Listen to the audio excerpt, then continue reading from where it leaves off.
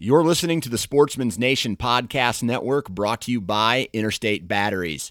Whether you need a battery for your truck, or a battery for your trail camera, or a specialized battery for your rangefinder, or a crazy toy that you bought for your kids, Interstate Batteries has got you covered. Stop into a local Interstate Battery retail store, talk with a specialist, get the battery that you need, and go on about your day. Interstate Batteries, outrageously dependable. This is the Average Conservationist Podcast, brought to you in partner with 2% for Conservation. 2% for Conservation's mission is to create an alliance of businesses and individuals that ensure the future of hunting and angling by committing their time and dollars to fish and wildlife. 1% of time plus 1% of money equals 2% for conservation. 2% helps businesses and people pair with conservation causes to support things that fit what they care about. Whether you're into fishing, hunting, or just getting outdoors, 2% can help you not only start giving back to wildlife, but get certified for it. Getting 2% certified means you've made the same commitment as popular brands like Sitka, First Light, Stone Glacier, and Seek Outside in giving at least 1% of your time and money back to wildlife. But it's not just for outdoor companies. Breweries, contractors, coffee roasters, and even piano repair companies have earned 2% certification and stand out as leaders in their communities. Businesses that are committed to conservation deserve your business when you shop. Learn more about 2% for Conservation at fishandwildlife.org. That's fishandwildlife.org.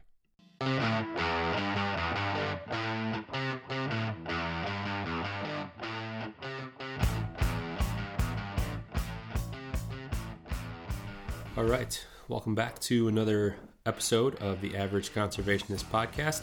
I'm your host, Marcus Ewing, and this is episode 20. This week on the podcast, I am joined by Eric Clark. Eric is the co-founder of the brand Okayest Hunter, and I was familiar with Okayest Hunter prior to Eric and I sitting down and talking here, but I got a much better understanding of the brand, where Eric and his business partner Tyler are coming from when starting this brand, and it's really cool to hear the passion and everything that these guys have for hunting, and regardless of or irregardless of who you are, you should be proud of whatever type of animal you're harvesting, as long as it's legal. And the buck shaming and things like that is something that these guys just vehemently disagree with. And that's kind of why they started the brand, and they want more hunters to not feel ashamed if they're not shooting this giant 150-inch buck or anything like that. And they really want people to kind of get back to their roots in terms of why they got into hunting in the first place, with tradition and putting meat in the freezer and just enjoying the outdoors. So it was a really fun conversation, and if you guys haven't, be sure to check out Eric's brand, the Okayest Hunter, and hope you guys enjoy. All right. Joining me today, I have the co-founder of 2% certified brand Okayest Hunter, Eric Clark. Eric, thanks for making some time. How's it going today? It's going well. It's Monday, so we're just getting started for the week, although the weeks just kind of blend together, the week and the week. It doesn't really seem to make a difference, but here we are. Yeah, they really do, and especially like weeks. So hunting here in Michigan, I know our archery season kicked off here beginning of October.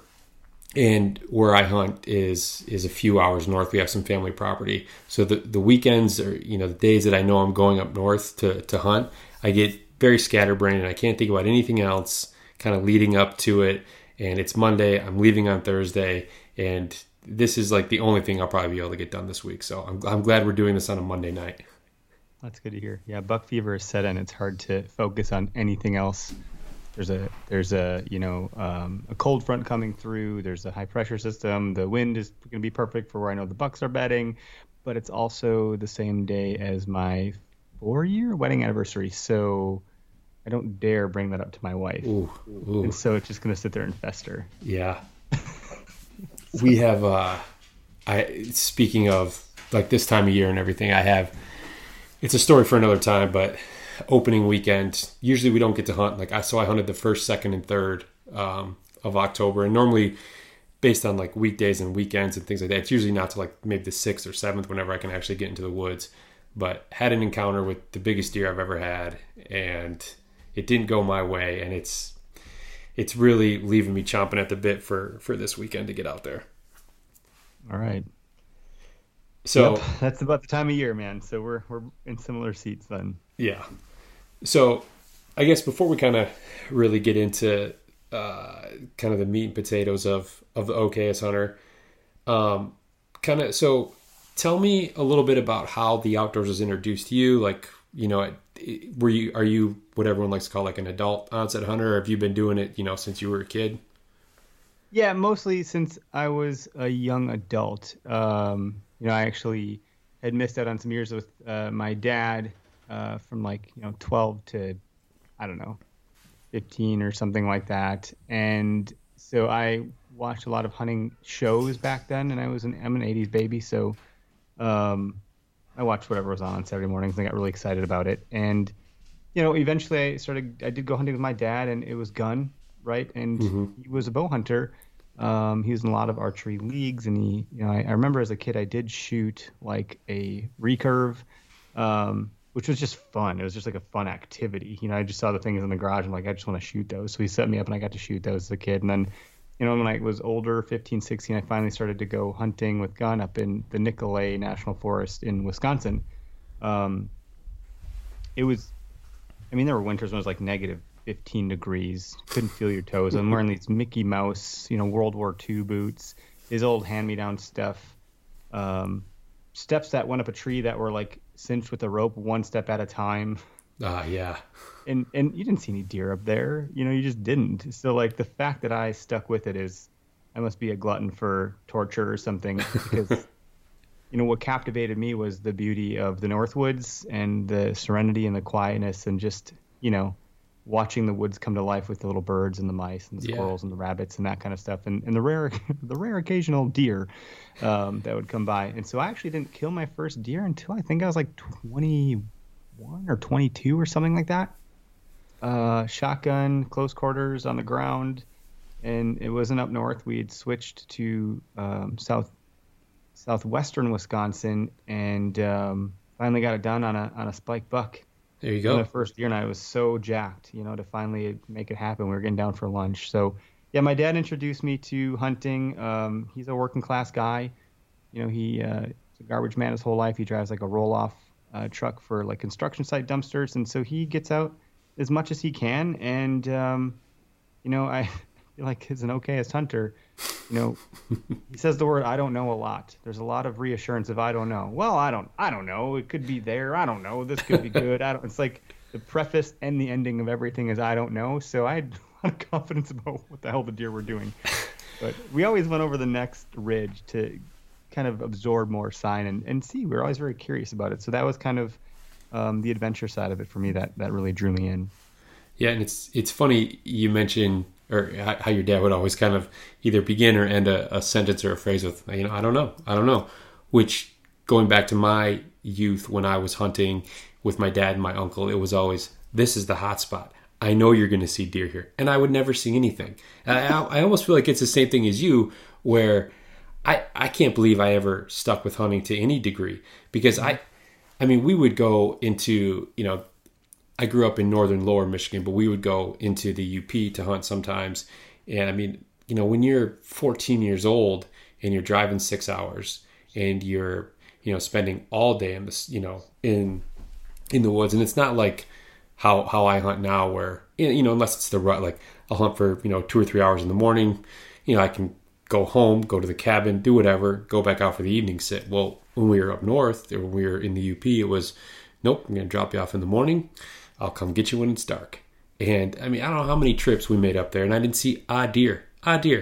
Like, it's amazing. Yeah, and you're scared of bear, right? And you're like, maybe I'll see a wolf. Like, I don't know. I walk into my stand in the dark, and I was right on the border of the UP there, up in like Iron Mountain area and Rivets and Phelps. And But it was everything else that went along with it. For a young hunter, for me as a young hunter, it was the camaraderie, the deer camp, the venison stew cooking all day while you're freezing your tail off when you get back. It's the best we ever had, even though it's not really probably that good.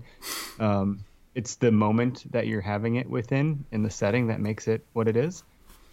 It's the actual getting a deer and cooking up the back straps on a logging road that you're 3 miles deep on with no other people around. On a small crappy grill on a tailgate, those are some of the, things that just stand out and are like kind of soldered in my mind as this is why I love hunting. Yeah. Now, do you think when you were that age, like you had the same appreciation for it then as you do now, or do you think that's something that just kind of grew over time? And the more you fell in love with hunting and everything that came along with it, you started to look back and be like, man, like this is why I do it. There were moments. There were indelible moments that occurred. I remember like looking over this lake we had parked at, and it was pure glass, and you just don't see beauty like that, and then the lone loon calling out, and you're like, wow, this is really cool. Like, so there were moments that like captured that where I was like, well, this is special in the moment, and it is that building where then you come to look forward to that next year and the following year, et cetera. So, and it's changed so much now for me as a person, but also as an industry, but. Now I have friends that I've introduced to hunting, several of them that they come with to deer camp every year now. So it's not just me and my dad. And then I've become an avid bow hunter. Not successful, but I bow hunt. I've been out 5 times already. And that's a good chunk for someone with 2 kids and a day job and all the side business stuff. So I love bow hunting more than I would have imagined. Actually, I remember I had asked for something for Christmas that wasn't a bow, and I wanted like a membership to go rock climbing at this place that was nearby because I want to learn how to rock climb. And my dad got me a gift card to like an archery shop. I'm like, what the hell is this? This isn't what I wanted. And best gift ever, truly. And at the time I was so pissed. I was like, what the heck? So he gave me his old bow, and I used the money to upgrade it. And I was like, this is expensive. Like, I don't even have a new bow, and I had to spend all this money to like put this stuff on it. This is ridiculous. But I practiced and I practiced and I shot and I went more and more, and then I upgraded, and now I'm like, man, now I'm shooting like, I'm sniffing the pixie dust, as the ranch fairy would say. Like I'm all tuned in, and yeah, it's a problem. But podcasting has probably helped shape some of that too. Yeah, and that's the thing is the podcast is definitely. Even though we don't, depending on the guest, we don't get into tactics and stuff like that. Being the average conservationist podcast, I need some type of outlet. So thankfully, like my hunting buddy, the guy who I hunt with all the time is my brother-in-law. And if I didn't have him, my wife would have divorced me by now, because I'll go out, like just this morning, like I went out, I was shooting my bow, everything like that. And I come back in and I'm, these broadheads aren't flying quite right. She's like, I don't want to hear it. I don't care. Good for you. You know what I mean? So yeah, it's nice to have an outlet and someone that you can share that stuff with. Yeah. Mine is, hey, can I show you something or can I tell you something? She goes, does it have to do with deer hunting? I'm like, do you even have to ask? Like, what else am I going to talk about at this point? Yeah, it's October. Of course it does. Yeah. So I know we kind of talked about this before we started recording here, but the Okayest Hunter is you co-founded that. I should have said this to start with, but it is a great name because you kind of gave me a little bit of a story before, but yeah, I think there's way more people who would consider themselves the Okayest Hunter than actually care to admit. Yeah, the majority of any of the success we've had, whether that's in a growing in followership or people like getting on board or like feeling proud, etc. It seems like not even if you're not a full blown what I would call Okayest Hunter, you have Okayest Hunter tendencies or moments or memories, or someone. So the relatability of the brand has been like just very powerful. There's not anyone that I haven't talked to that doesn't resonate with some component of that in some way, shape, or form.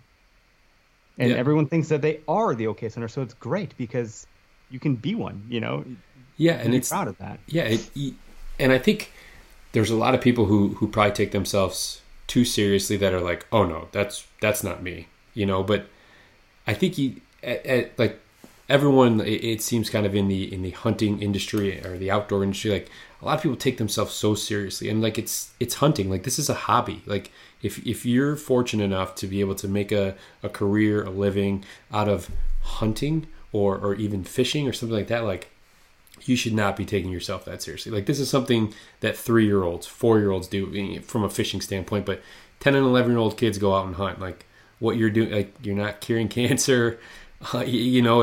We're hunting, so there's no reason to take yourself so seriously. We want to help people get back to their roots.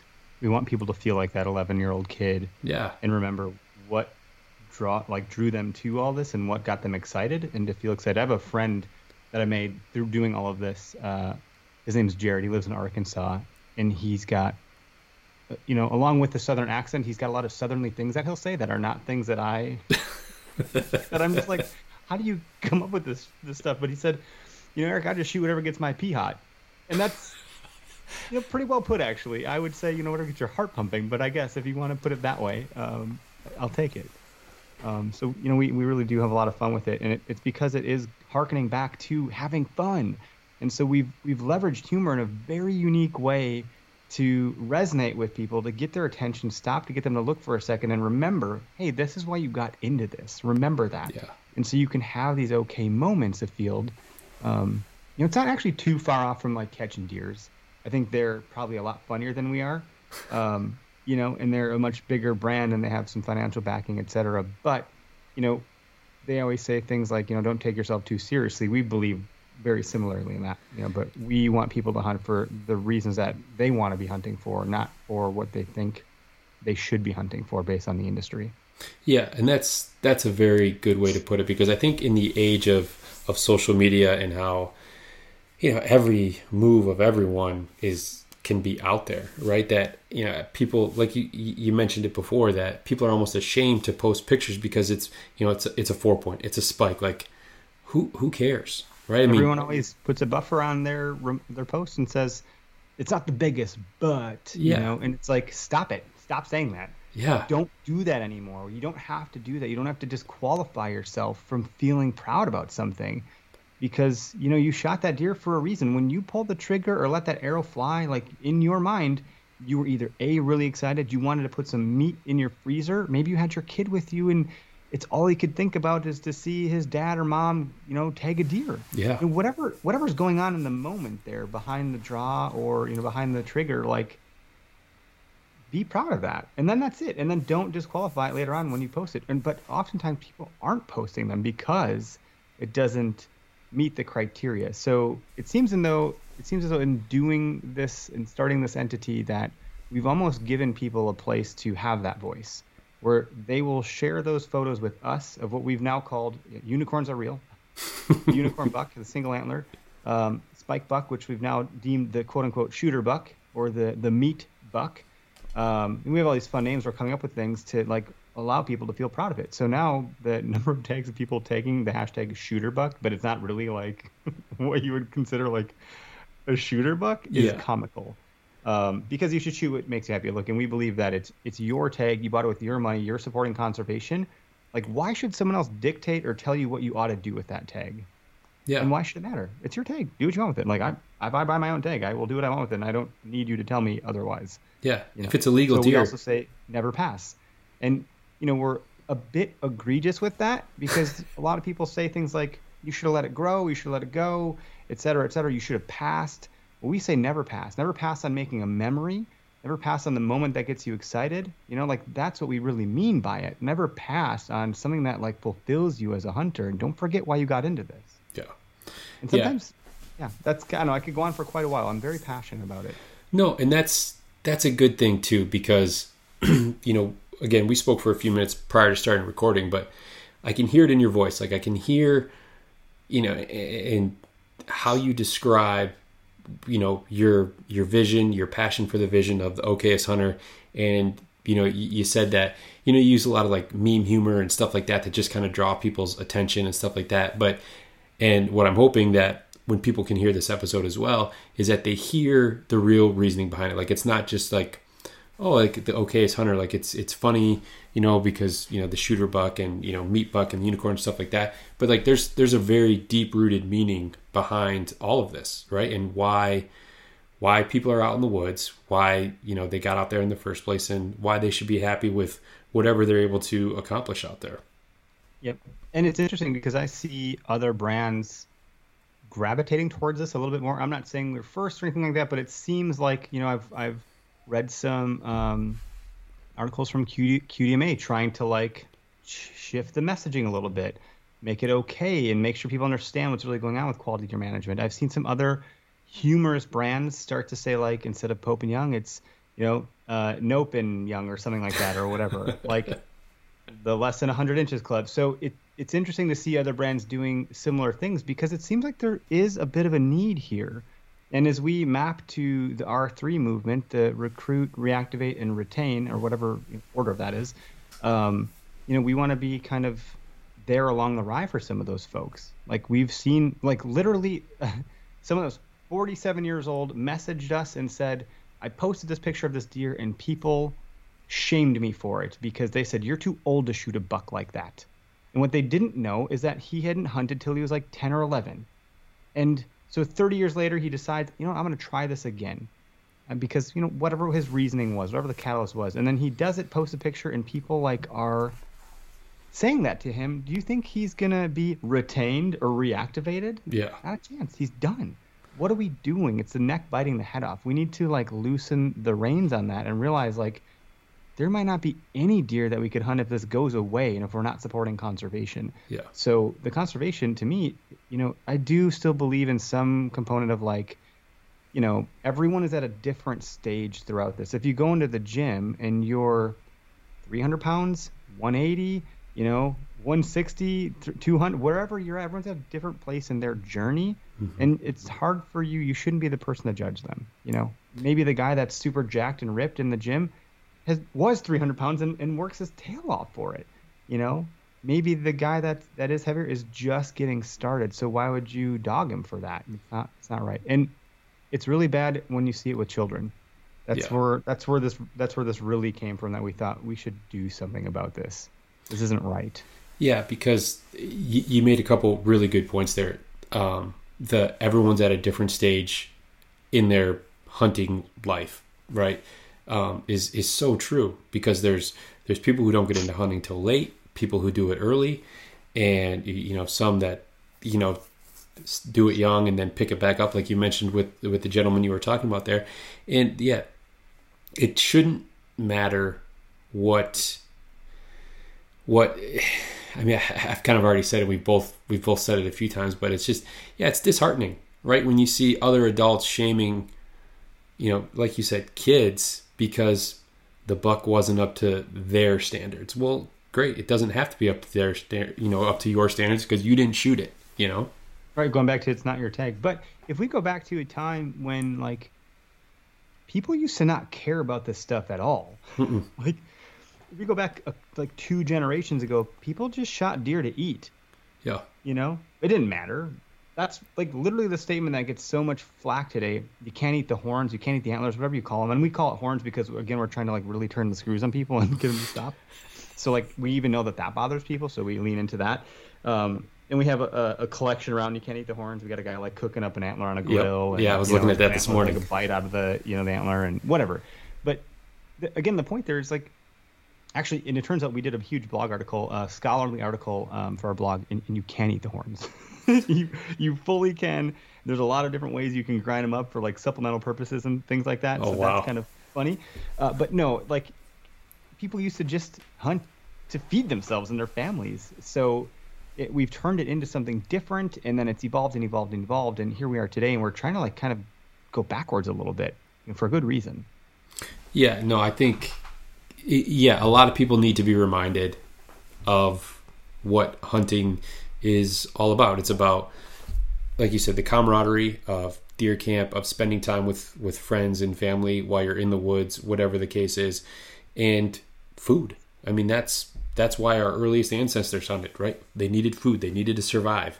And while, yes, we don't need to shoot deer to survive, I'd much rather eat venison than, buy something from the store. Like, there's that certain sense of pride and accomplishment of knowing where your food came from.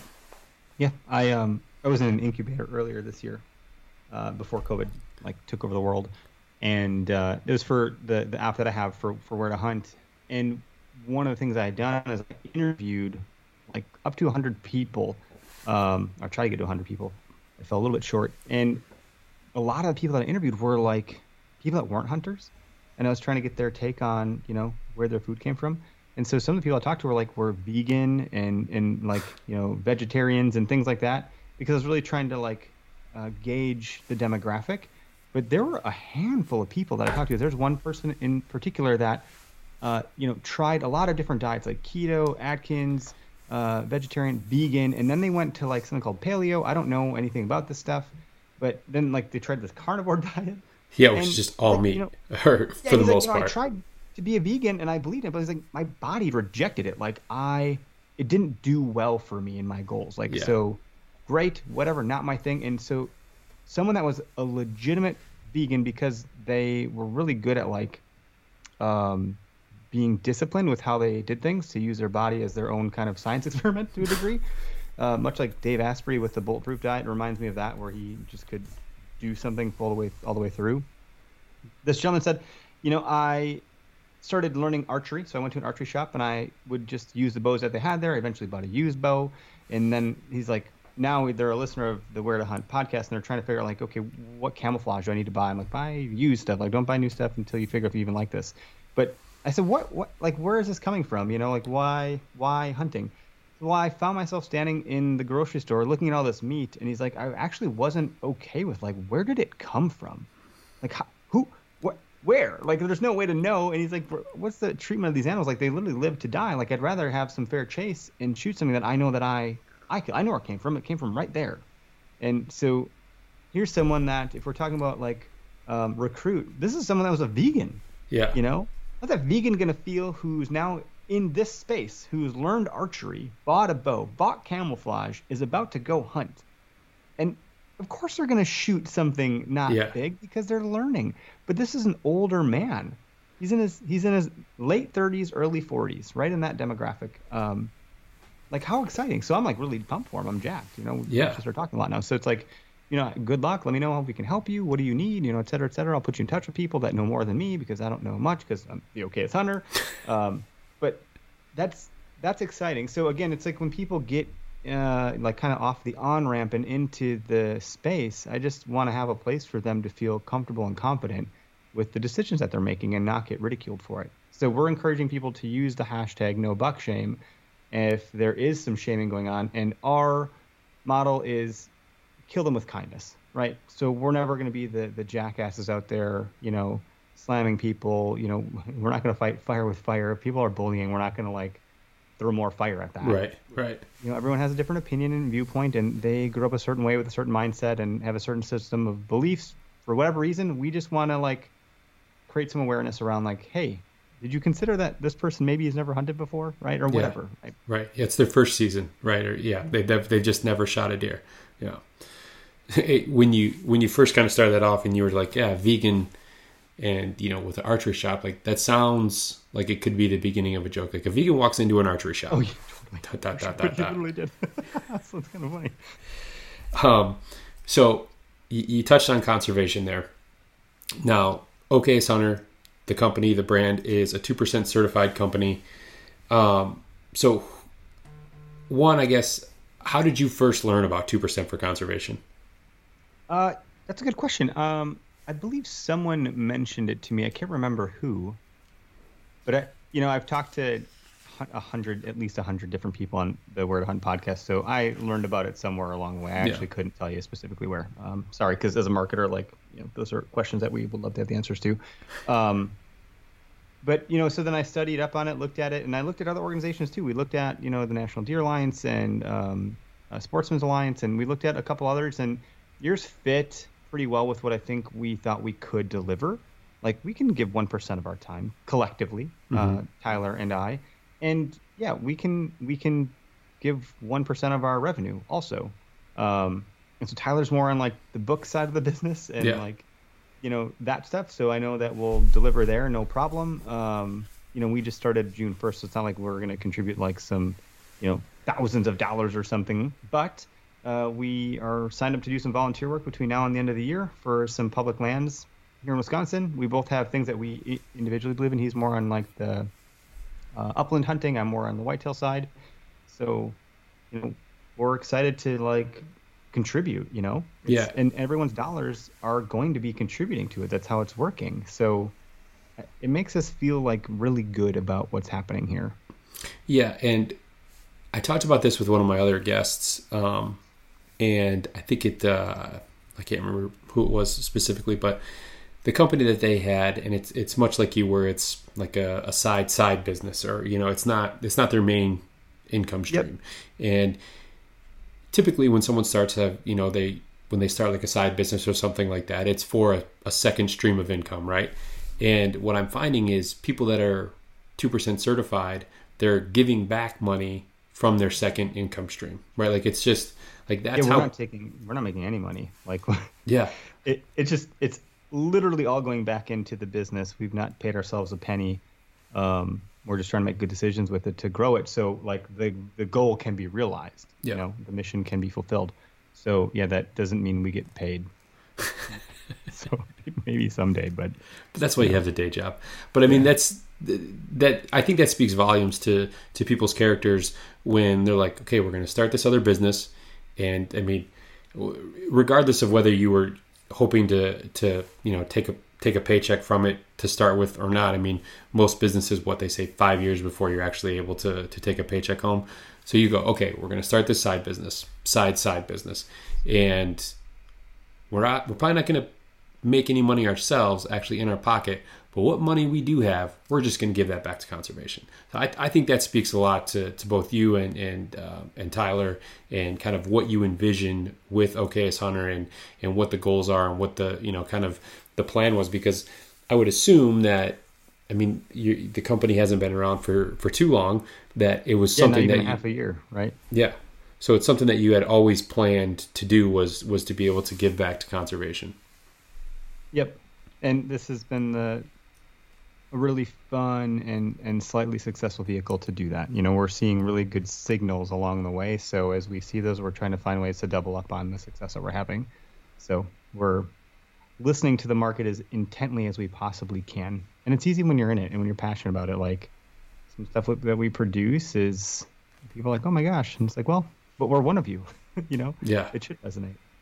So what are some of the organizations that you guys are giving back to? So one of them that I picked is the Waukesha County Land Conservancy Group. So they are like a stewardship here in Wisconsin. They've scooped up quite a bit of land, and they like maintain it for various recreating purposes. Some of that's hunting. There's a lot of land that they have that's not huntable. So it's like bird watching. Some of it's just like preservation of wildlife. So that's one that I have. And then Tyler has picked one that's more on the upland side. So I can't remember which one he had selected. But we each have our kind of camps and what we think we can like realistically give our time to. So when we picked it, it was really a matter of like proximity of, can I go volunteer for this organization? Is it going to make a demonstrable impact in our community? And it's a small enough footprint because we're so small still that we can actually make an impact there. Yeah. And then as we roll it forward like a snowball, we can start to get bigger with that reach.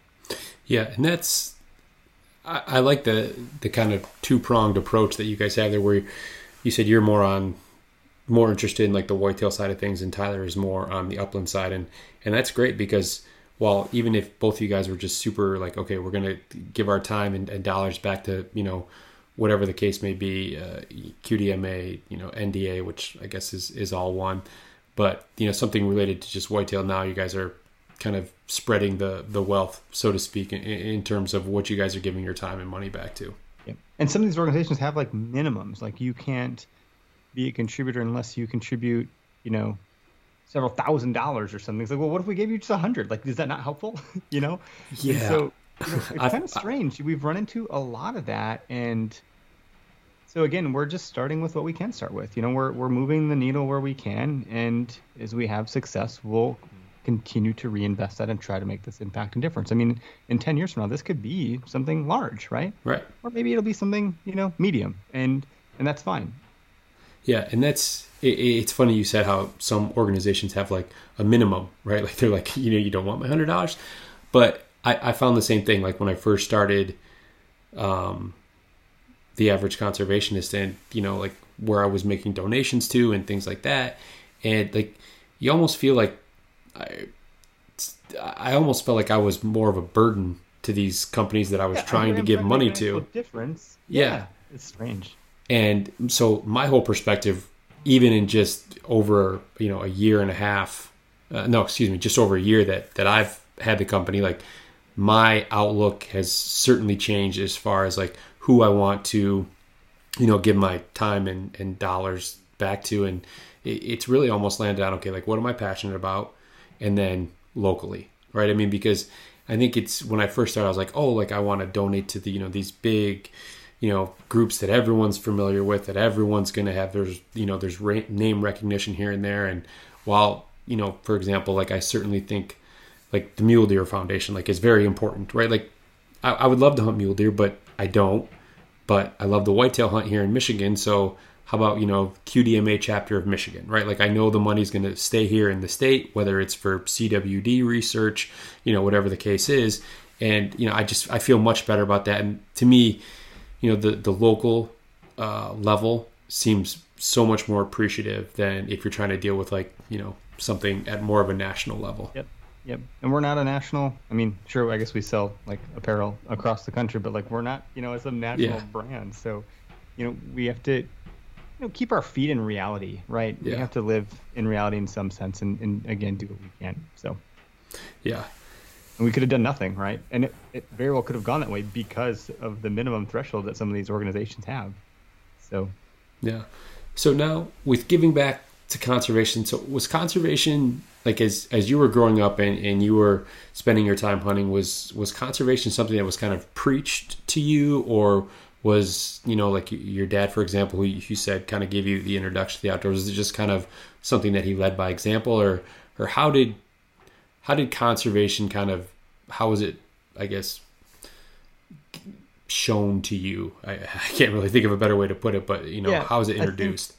I think for me, it's the sense that, my dad still doesn't own private land. We've never released land. So like we've only hunted public land. We've only fished public lakes, like where there's a public access to a pier growing up because we don't have a boat.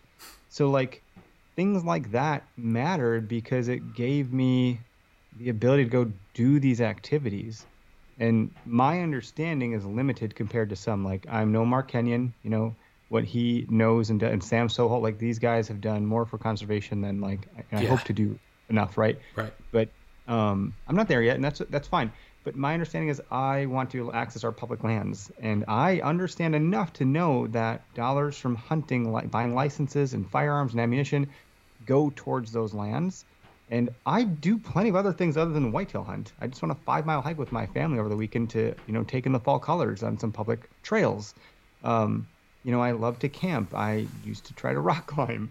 I mountain bike down trails. Like I kayak and canoe and fish. Like there's all of these things that if you go to a public piece of property, even just shed hunting down the road on a public parcel with my, 3-year-old in spring, like you just get to go to this land and use it.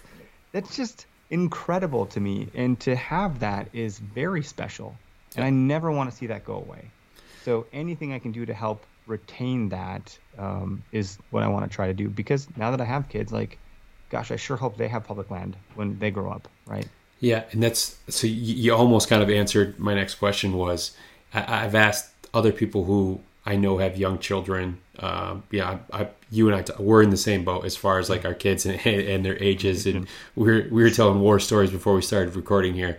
But do you think that there was like a shift for you, like once you had kids, as far as like, okay, you've always enjoyed hunting, right? But once you had kids, you're like, oh wow, like now all these great memories that I have with my dad growing up hunting, like I want to make sure that I can have those with my kids. Like, was there kind of like a shift for you when you had kids?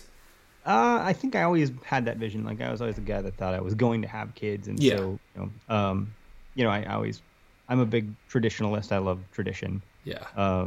So yeah, I definitely want that tradition with them and them to have that with their kids, and that the torch from, them to their kids when that day happens, which, I have a 3-year-old daughter, so like that can wait a very long time. Yep. But it's those moments that are going to be, tear jerking for me, that are going to really pull the heartstrings. And like, that's what I'm aiming for here.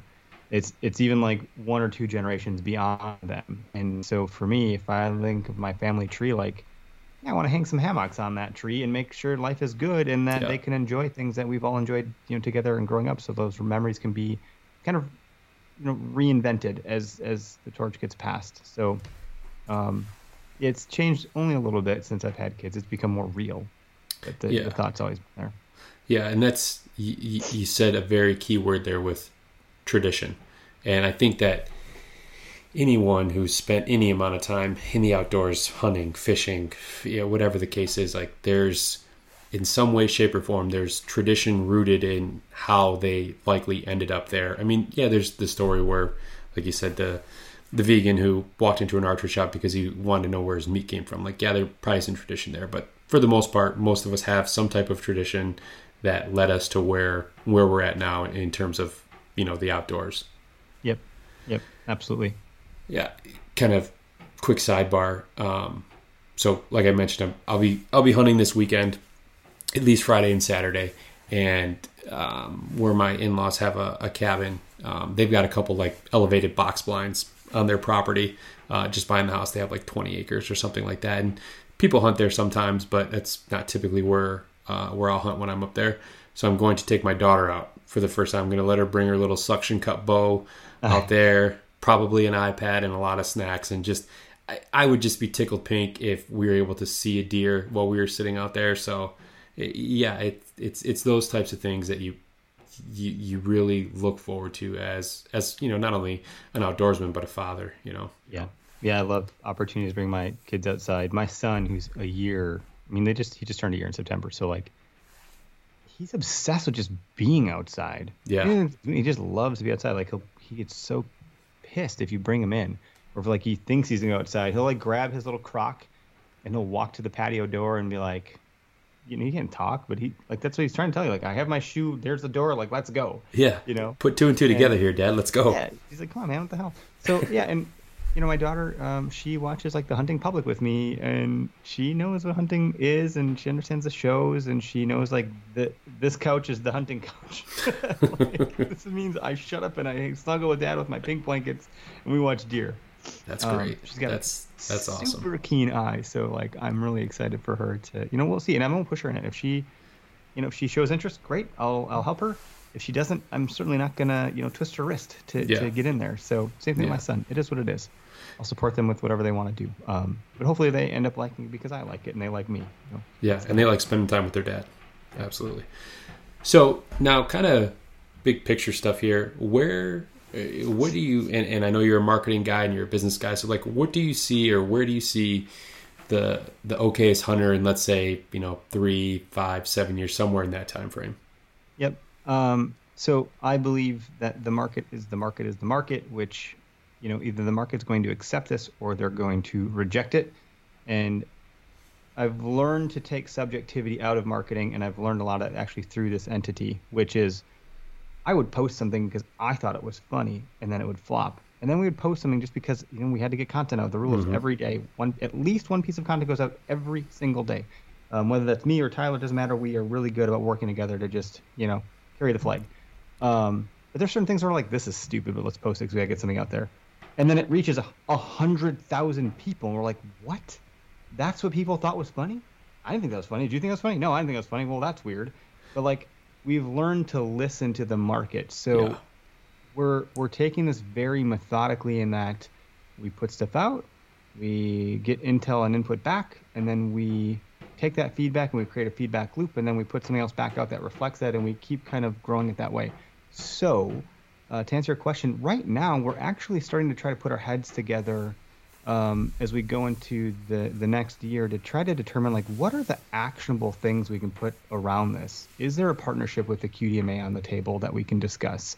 Like, what other pieces of awareness can we do, and what programs can we put into place where like we can literally have like not just product that people wear and funny memes. Like, what is the next thing where like we're making an impact on a child's life or that hunter that's being reactivated, and how are you going to help retain them through this medium that we have? Because it is resonating so well, perceivably, that we almost owe it to ourselves to do something with it. So hard to say specifically what that vision looks like. Sure. On the retail side, yeah, it would be great to be picked up by some like big retailer, Fleet Farm, whoever, Shields. I don't know. But that means we can extend and further our mission, then that's great. As long as there's alignment, we are very picky about alignment and fit. If there's not a fit, we don't do it. So, we like to think that we're kind of tasteful in our approach. Always have to be kind. That is like number one. We're never going to be mean to someone because there's bullying going on out there. We don't want to be part of that and perpetuate that. Right. So we're very particular about who we're aligned with and making sure that our message and our mission aren't comprehended. Not comprehended. I meant to say compromised. I don't know what the word. Thank you. That was the word. Yeah. No, I knew what you were getting at. Yeah. No, and I think that's super commendable, because a lot of people, especially trying to get a company off the ground, might take shortcuts to try, to gain more exposure, or get a certain partnership with an organization or another company or whatever the case is. And even if that company or that the ethos doesn't line up with your company's, like they're like, well, we've got to do it because we've got to get the name out, or we've got to grow the company. And the fact that you're like, it's got to be exactly you're being very picky and selective with what you want to put out there, who you want to work with. And I think that's the absolute right way to do it for any company. Fortunately, we can be, because all the time in the world. I mean, there's no hurry here. We just mentioned how methodical we are about this stuff. So we're not in some rush. We want to get it right. We want to make sure that it feels like that it's right and that it's making that impact and difference. And, again, we're not getting paid. So it's not like this has to make it or I lose my house, Right. It just needs to be right. So as we're kind of on the topic of conservation, and we've kind of touched on social media a little bit here with getting the brand out there and stuff like that, have you noticed a shift, I would say, in the last 3 years or 5 years in the way hunting is viewed and the way conservation is kind of talked about? Or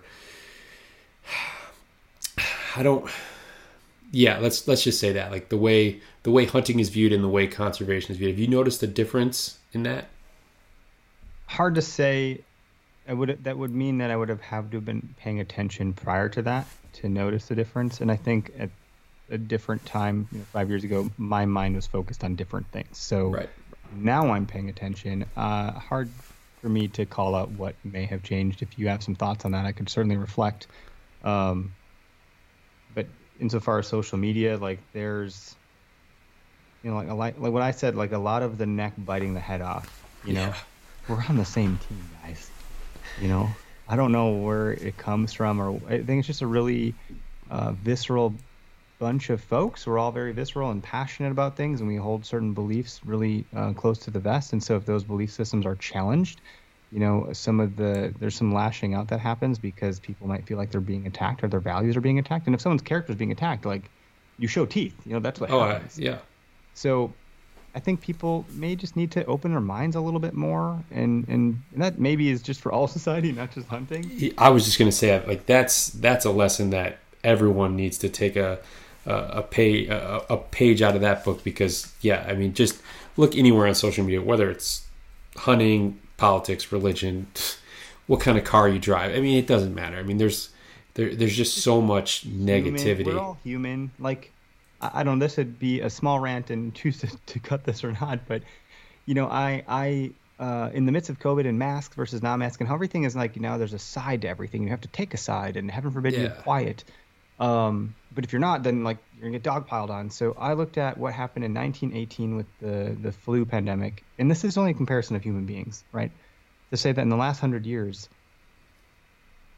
things were similar, quite different circumstances, but the reaction was virtually the same.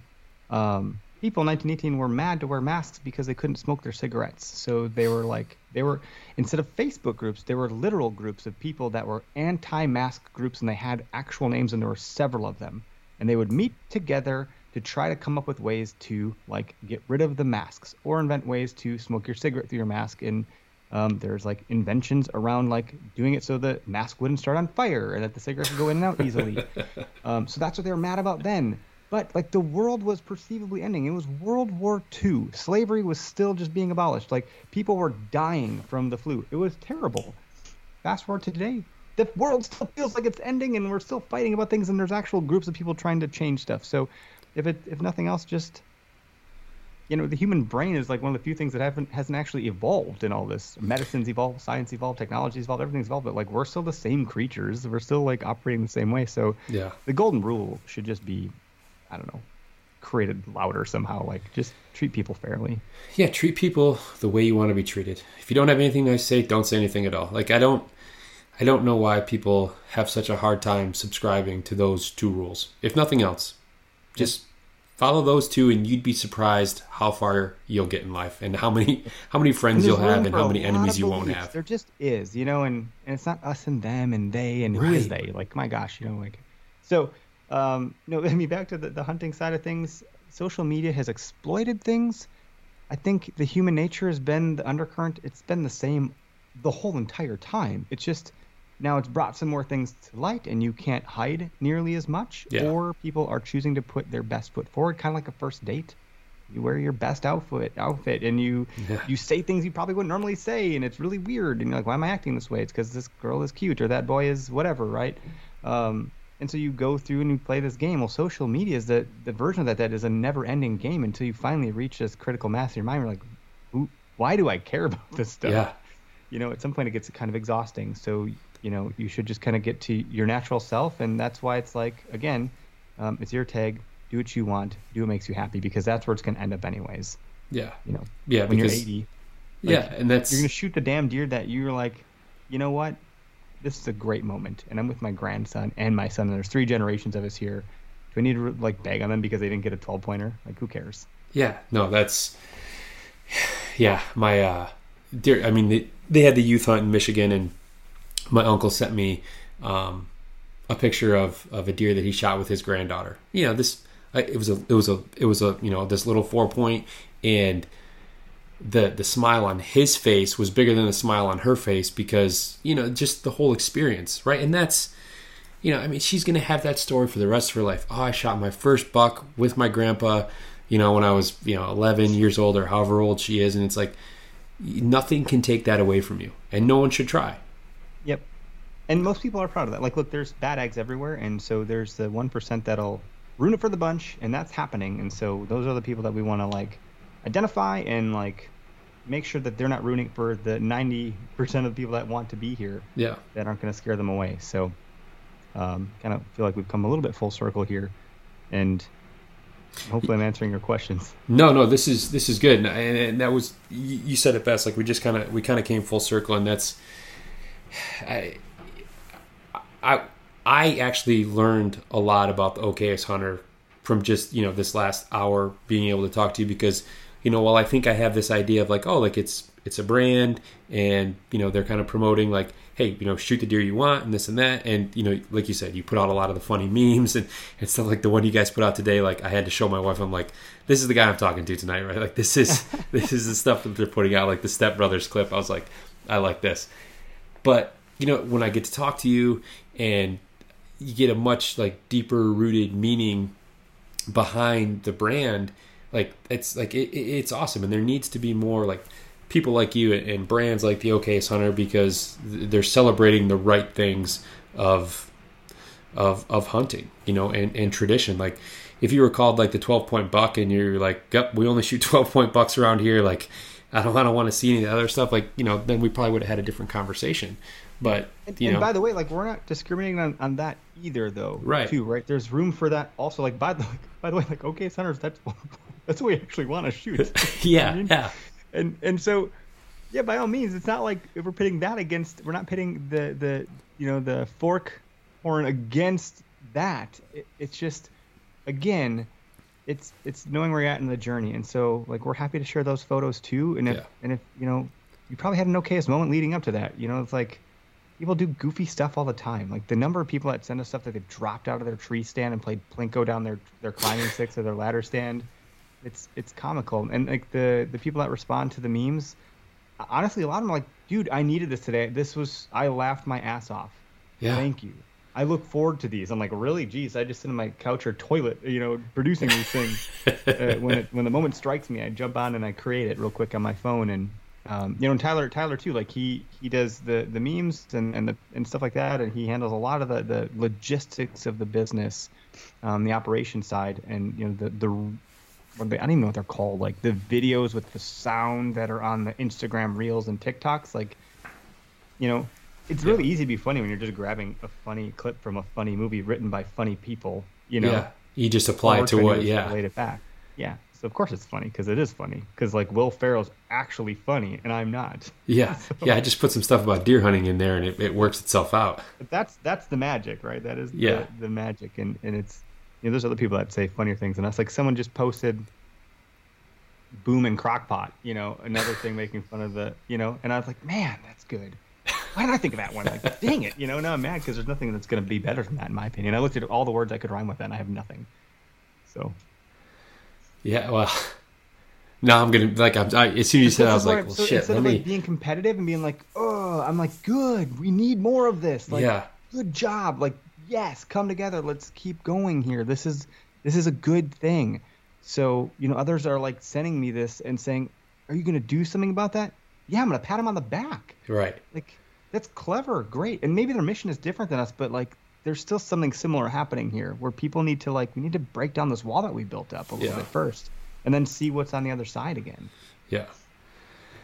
Well, Eric, I really enjoyed this, man. I really had a good time speaking to you and learning more about the Okayest Hunter and everything that you guys stand for. And, you know, for listeners out there, if you guys haven't or you're not familiar with the Okayest Hunter, I highly suggest you check them out. And, you know, they've got a lot of cool apparel and, you know, just the right message and the right mission for, you know, a hunter at any phase in their career.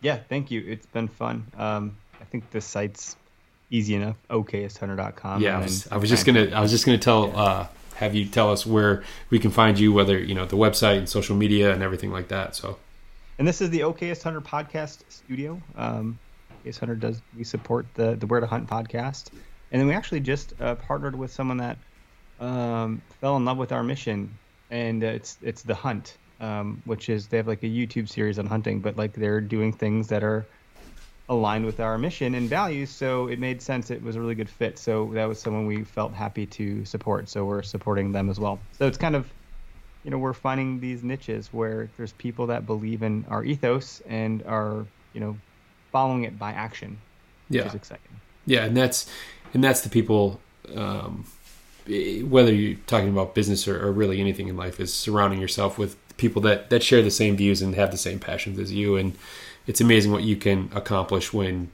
you know, enough people with the same mindset, you know, put their heads together. Yep. So cool. Thanks again for having me. I really appreciate the opportunity to have a platform to talk about this. So you're the first one you know, I've never actually talked fully about Okayest Hunter, so this has been cool. No. Well, I'm glad that we were the first, the maiden voyage for the Okayest Hunter to hop on a podcast. I'm glad you took some time tonight. All right. A big thanks to Eric for hopping on the podcast today and telling us more about the Okayest Hunter. I'd also like to thank our partners over at Stone Glacier. Be sure and check them out at stoneglacier.com. Also like to thank our partners at 2% for Conservation. If you're interested in learning more about 2% for Conservation, you can visit their website, fishandwildlife.org. And there you can see all the certified brands that have committed to conservation, including the Okayest Hunter, that you should support when you shop for your gear or apparel or guiding services, coffee, books, real estate, piano repair, you name it. I also encourage you guys to give 2% a follow on social media, where they're going to post nothing but very positive, conservation-driven content.